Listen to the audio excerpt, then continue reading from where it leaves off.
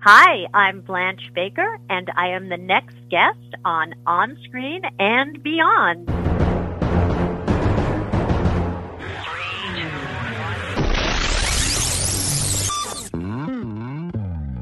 On Screen and Beyond, an inside look into the entertainment world featuring interviews with people from the movie, TV, and music industry, news on upcoming TV and DVD releases, and the rumor mill. And now, here's the host of On Screen and Beyond, Brian Zemrak. It's that time once again. It's time for another edition of On Screen and Beyond. I'm your host, Brian Zemrak. This is episode 538 of the show that keeps you updated on what's coming your way as far as upcoming new movies, remakes, sequels, and TV and movie DVD releases, as well as our interview segment with a guest from the movie, TV, or music industry. This week on Screen and Beyond, we have an Emmy winner coming our way. She's an actress who has been in all kinds of different shows and movies, and she got her Emmy for the miniseries, The Holocaust, and she was in 16 Candles. Yes, that's right, another person from 16 Candles. If you listen to our reruns episodes, you'll find out we've had, probably 4 different people from that classic movie. Blanche Baker is going to be coming our way. She's going to be here to talk about her new film called Alice Fades Away. It's coming up in a few minutes, so stick around for that right here on Screen and Beyond. I want to thank all of the people who have sent emails to me, and you can email me at feedback@onscreenandbeyond.com if you have anything you want to say or anything. And we are still continuing on revamping the website, and also, like I've said, we are slowly putting up all our past episodes. It's a slow process, but they are coming. So if you would like to hear one of them, you can go back and just tell me who you want to hear that we have in our archives, and I'll make sure I get that one up quickly for you. And we did that last week with somebody that wanted to hear a certain one, so I put it up for him. And that's, just something we're going to keep doing because there's so many. We have over 500 episodes that we still have to put up, so it's going to take a while. But that's it. That's the wrap of the beginnings here of On Screen and Beyond for this episode. So why don't we get right into it? Why don't we get into Remake Madness right here on Screen and Beyond? Please hang up and try again. Remake Madness on July 16th, a modern musical adaptation of Cinderella comes our way. No, not from Disney. This one's going to be from Sony Pictures, and it stars Camila Cabello and Billy Porter, and also Idina Menzel and Pierce Brosnan. I don't know if Pierce Brosnan's going to be singing or not, but after Mamma Mia, hopefully not. And let's see, October 1st, the remake of Dune lands in theaters and on HBO Max.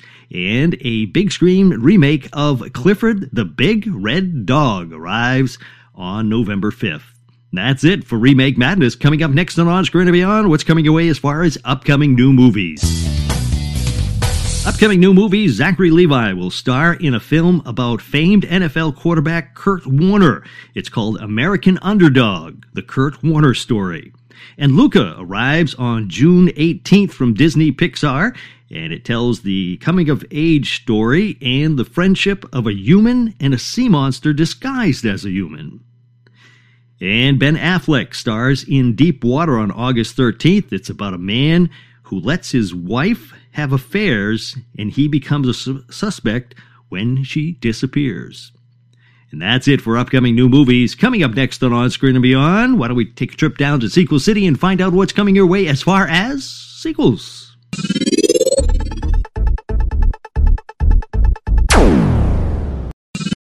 When you need mealtime inspiration, it's worth shopping Kroger, where you'll find over 30,000 mouth-watering choices that excite your inner foodie. And no matter what tasty choice you make, you'll enjoy our everyday low prices, plus extra ways to save, like digital coupons worth over $600 each week. You can also save up to $1 off per gallon at the pump with fuel points. More savings and more inspiring flavors make shopping Kroger worth it every time. Kroger, fresh for everyone. Fuel restrictions apply.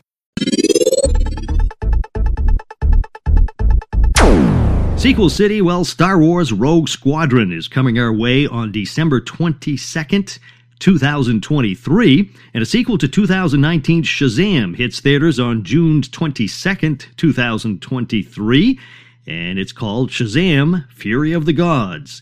And Captain Marvel 2 has a release date of November 11th, 2022.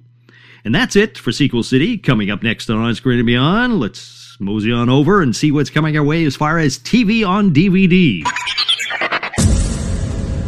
TV on DVD, DC's Stargirl, the complete first season, flies onto DVD on February 23rd, and Chuck, the complete series, hits DVD on March 2nd, and Downton Abbey Season 5 on DVD arrives on March 2nd also. And that's it for TV on DVD. Coming up next on Screen and Beyond, what's coming your way as far as movies on DVD? Well, that's next, right here on Screen and Beyond. Movies on DVD, well, we got some classics coming your way. 1951's Showboat lands on Blu-ray on February 23rd. Rounders from 1998 will come to Blu-ray on February 23rd. And the classic Doris Day, Gordon MacRae on Moonlight Bay will come your way to Blu-ray on February 23rd. And that's it for movies on DVD. Coming up next on Screen and Beyond, it's TV and entertainment time.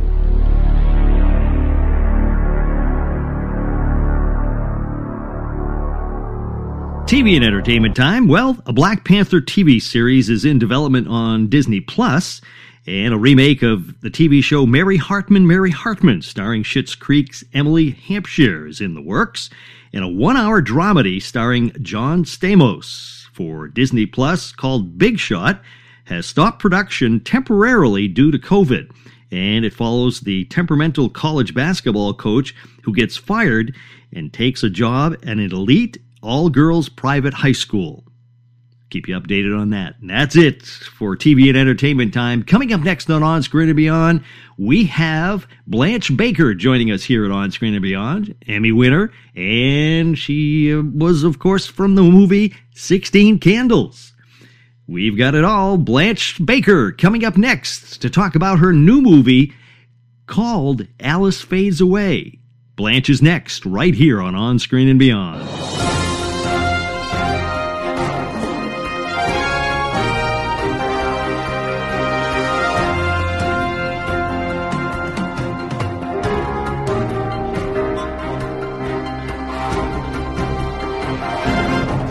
Our guest today on Screen and Beyond is an Emmy-winning actress who has appeared in many movies and TV shows over the years, and her Emmy came her way from her performance in the miniseries Holocaust.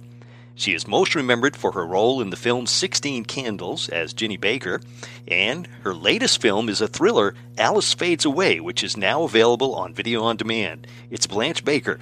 Blanche, welcome to On Screen and Beyond. Thank you so much. Hi. Now, Blanche, this must be exciting, and another movie for you to put on your your notch. Yes, it was great. I loved working with Ryan Bliss. We had a lot of fun. We were, I'm not sure where, somewhere far away in the Berkshires, and it was a wonderful experience, and it's a beautifully filmed piece. And hey, I got my throat slit, so awesome experience. So much fun.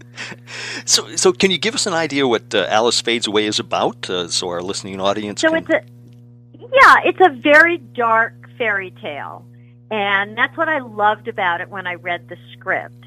And it's open to interpretation, and I don't think this is a spoiler alert, but I think some of them are ghosts. But that's just my opinion. Mm-hmm. And it has some very interesting twists and turns, and it was a lovely piece for actors with a great storyline. So what part do you play in the film? So the lady who gets her throat slit. No. So Alice comes to live with us, and she puts us all in danger. And, yeah, I really do face my danger. So we are her safe house, but it doesn't remain that safe. Wow. And so you mentioned you had read the script. Is that what got you into the film, did... Yeah, and he has this wonderful cinematographer, Ryan, that he always works with, David Booley, I think, and he sent me his reel along with some of the things. And Ryan works with him a lot, and I was blown away. What an incredible eye this guy has, and the lighting is stunning, and it really lends itself to this fairy tale, the way that it's filmed. So is that something that you tend to look at when you try to decide what film you're going to be in?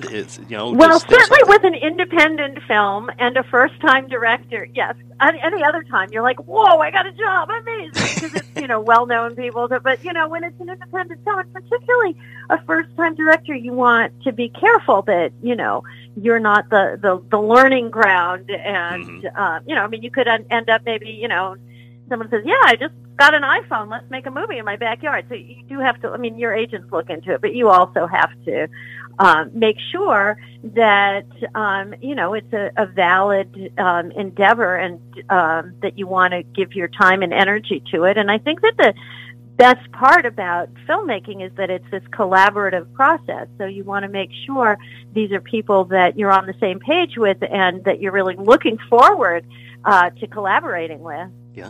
Now, had you ever worked with any of the people who were in the film? No. And the actors were wonderful. A lot of New York actors, and we've stayed friendly, on Facebook and emailing one another, because we were, away in the Berkshires, secluded for a month. We really got to know each other. Was this filmed during COVID, or was this before? No, before. So we're not wearing masks. We're not coughing. It's awesome. It was wonderful. Not everything is a wonderful experience. Sometimes it can be really rough, and sometimes it's rough, but it's really worth it. So this had its moments. We were really in the middle of nowhere, and particularly when I got my throat slit, they had fake blood all over me, and I had to, fall dead in the grass. And you know what? The sugar in the fake blood really interests the little buggies there. Oh, and I was eaten alive, but hey, it was okay, because I was enjoying being in the film. But yeah, there are always moments like that where you're like, what am I doing lying here covered in sugar with ants? Oh, but other than that, all good. Yeah. How long a shoot was it for you? So we were there for about a month. Oh, wow. So it wasn't, lately I've been talking with a lot of different people, and they're telling me, it was a 7-day shoot or a 14-day shoot or things like that, and which is extremely fast. But so yeah, this was fast, but it was about a month on and off, but that was nice, because you really had this ensemble feeling. Yeah, I can imagine. It's when it is a real quick one, like I say, 10 or 14 days, or even some people, it's, they're on set for what, a day or two, and then they're gone, so it must be nice. You get the feeling of family a little bit when, you're with these people for a whole month. Yeah. So I teach full time at the New York Film Academy, and I am a bit selective about when I'm going to, take a break from teaching. And, at my age, there's not so many roles. When I was younger, there were many more things come your way. It's a very young business, and I really enjoy, seeing my students go out and do a certain type of work. But I think it's great once in a while. And they tend to be horror films lately, but to do, to work myself, and just if it works with the teaching schedule, that's the best. This happened to shoot in the summer, but also it interested me as an actress. And I'm also doing, on March 8th, I'm doing a reading of Chris Durang's For Whom the Southern Bell Tolls, and Chris is going to zoom in. So that was a fun project also, because I've worked with him twice before.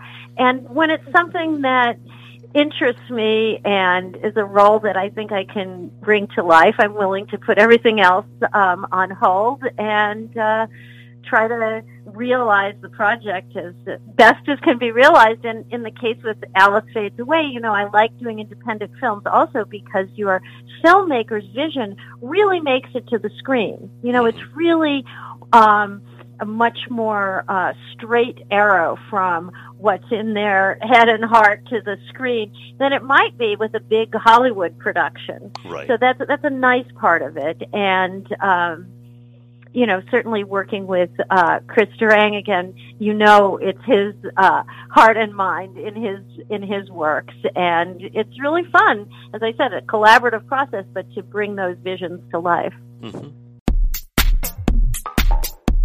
We'll be back with more of our guests right after this short break. Your brain needs support, and new Ollie Brainy Chews are a delightful way to take care of your cognitive health. Made with scientifically backed ingredients like Thai ginger, L-theanine, and caffeine, Brainy Chews support healthy brain function and help you find your focus, stay chill, or get energized. Be kind to your mind and get these nootropic chews at ollie.com. That's OLLY.com. These statements have not been evaluated by the Food and Drug Administration. This product is not intended to diagnose, treat, cure, or prevent any disease. Was acting what you always wanted to do? Well, it's the only thing I knew, really. Everyone in my family is in the arts. Mm-hmm. And sometimes my students say to me, my parents, they don't quite understand this. They want me to go into business.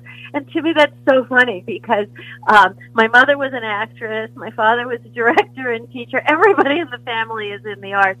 So if you had, spoken up and said, gee, I want to be a lawyer, they would have looked at you like you were out of your mind. It was the only thing anybody in the family ever did. Mm-hmm. And, so it's always a scramble for everybody to make a living.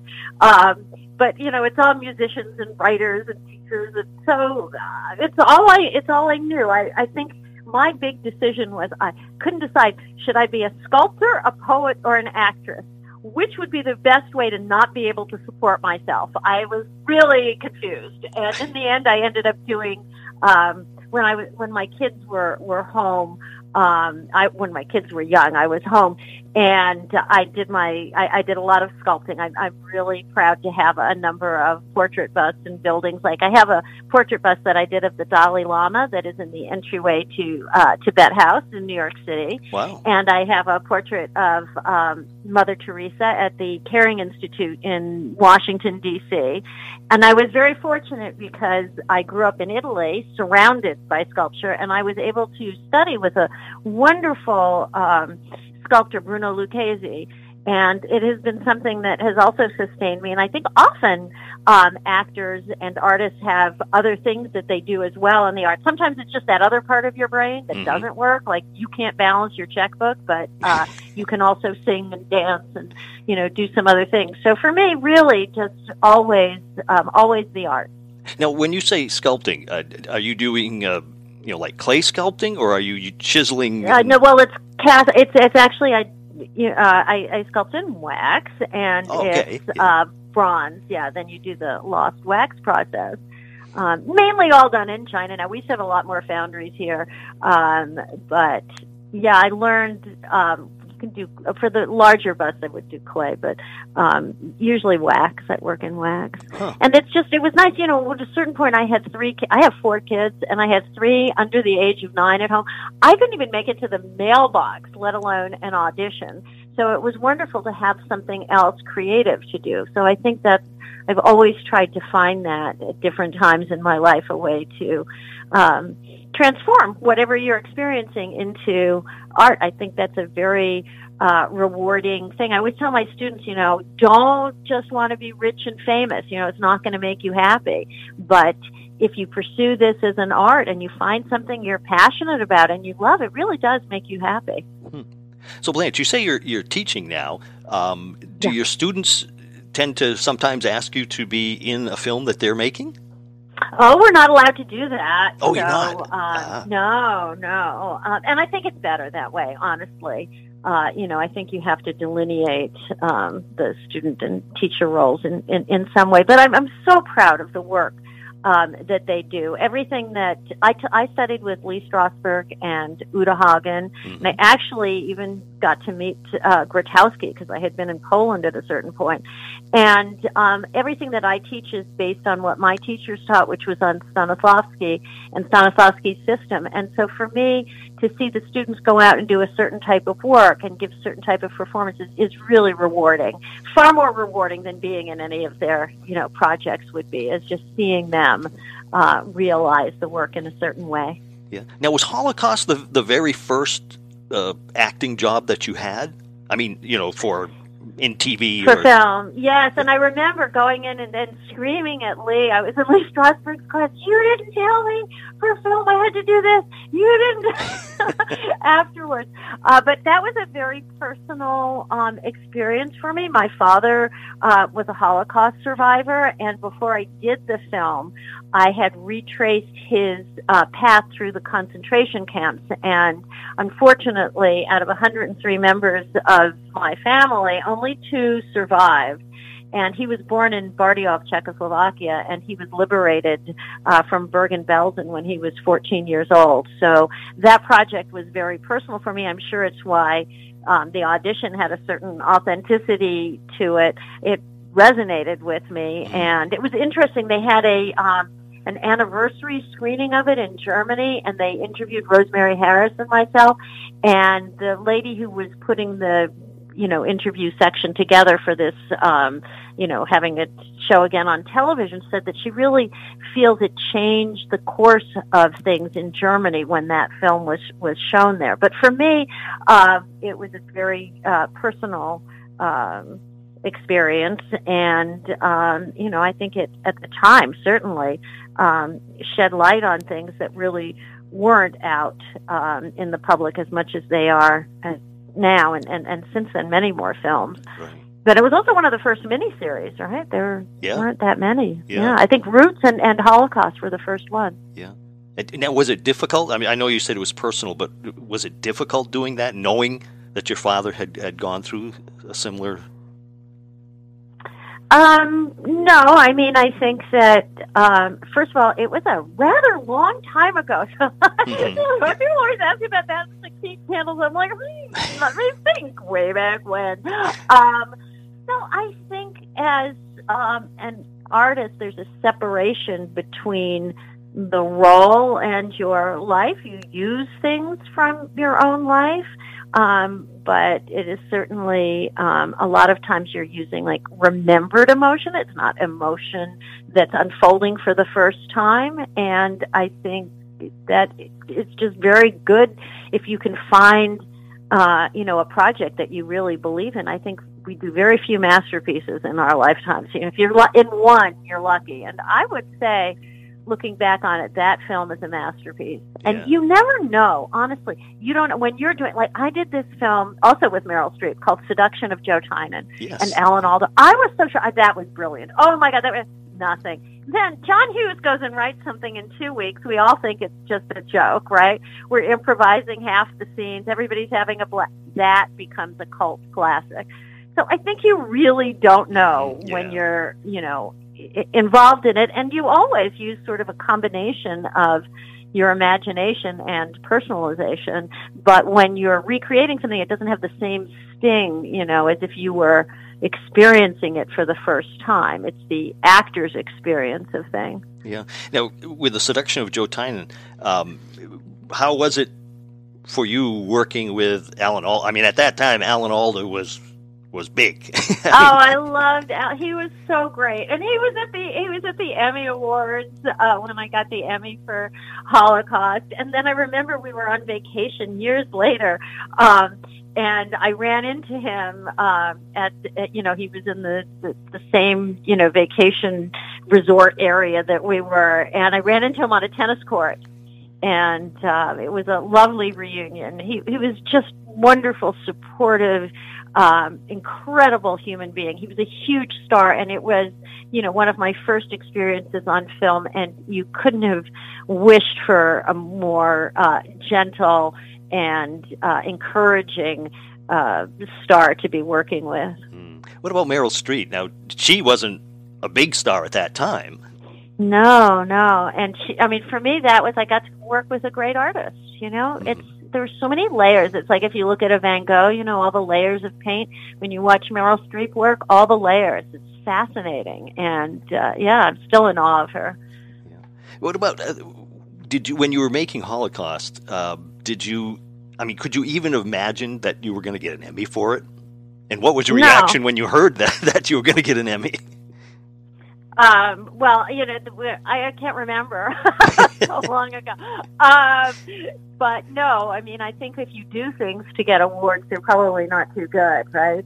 Most of the things that are good, it's just people really believe in them. They're passionate about it. Yeah. And then, it turns out well. If people really, put their heart into it. And as I said, it's a collaborative art. And sometimes it really comes together beautifully. And it's a wonderful experience to go, you make something out of nothing, all these projects. Yeah. And sometimes there's really a wonderful experience when you, in this case, you shed light on some kind of human experience, and then people who watch it are moved by it.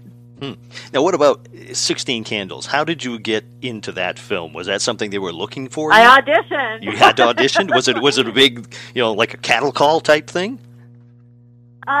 No, I mean, I had agents then because I'd already done a lot of work, and it always feels like that. You're in a room with a lot of other people. The only thing I remember is, doing the I'm high, at my wedding on painkillers, and I remember they wanted me to do that scene in the audition. So all I remember is that I was, stumbling around, and I slid onto the desk, and I knocked the producer's papers all on the floor. And I was thinking, okay, totally blew it, done, forget it. It was just, but it ended up being a happy accident, and they picked up the papers, and I guess it was okay. Did you continue acting in the part, or did you all of a sudden stop and say, I'm so sorry?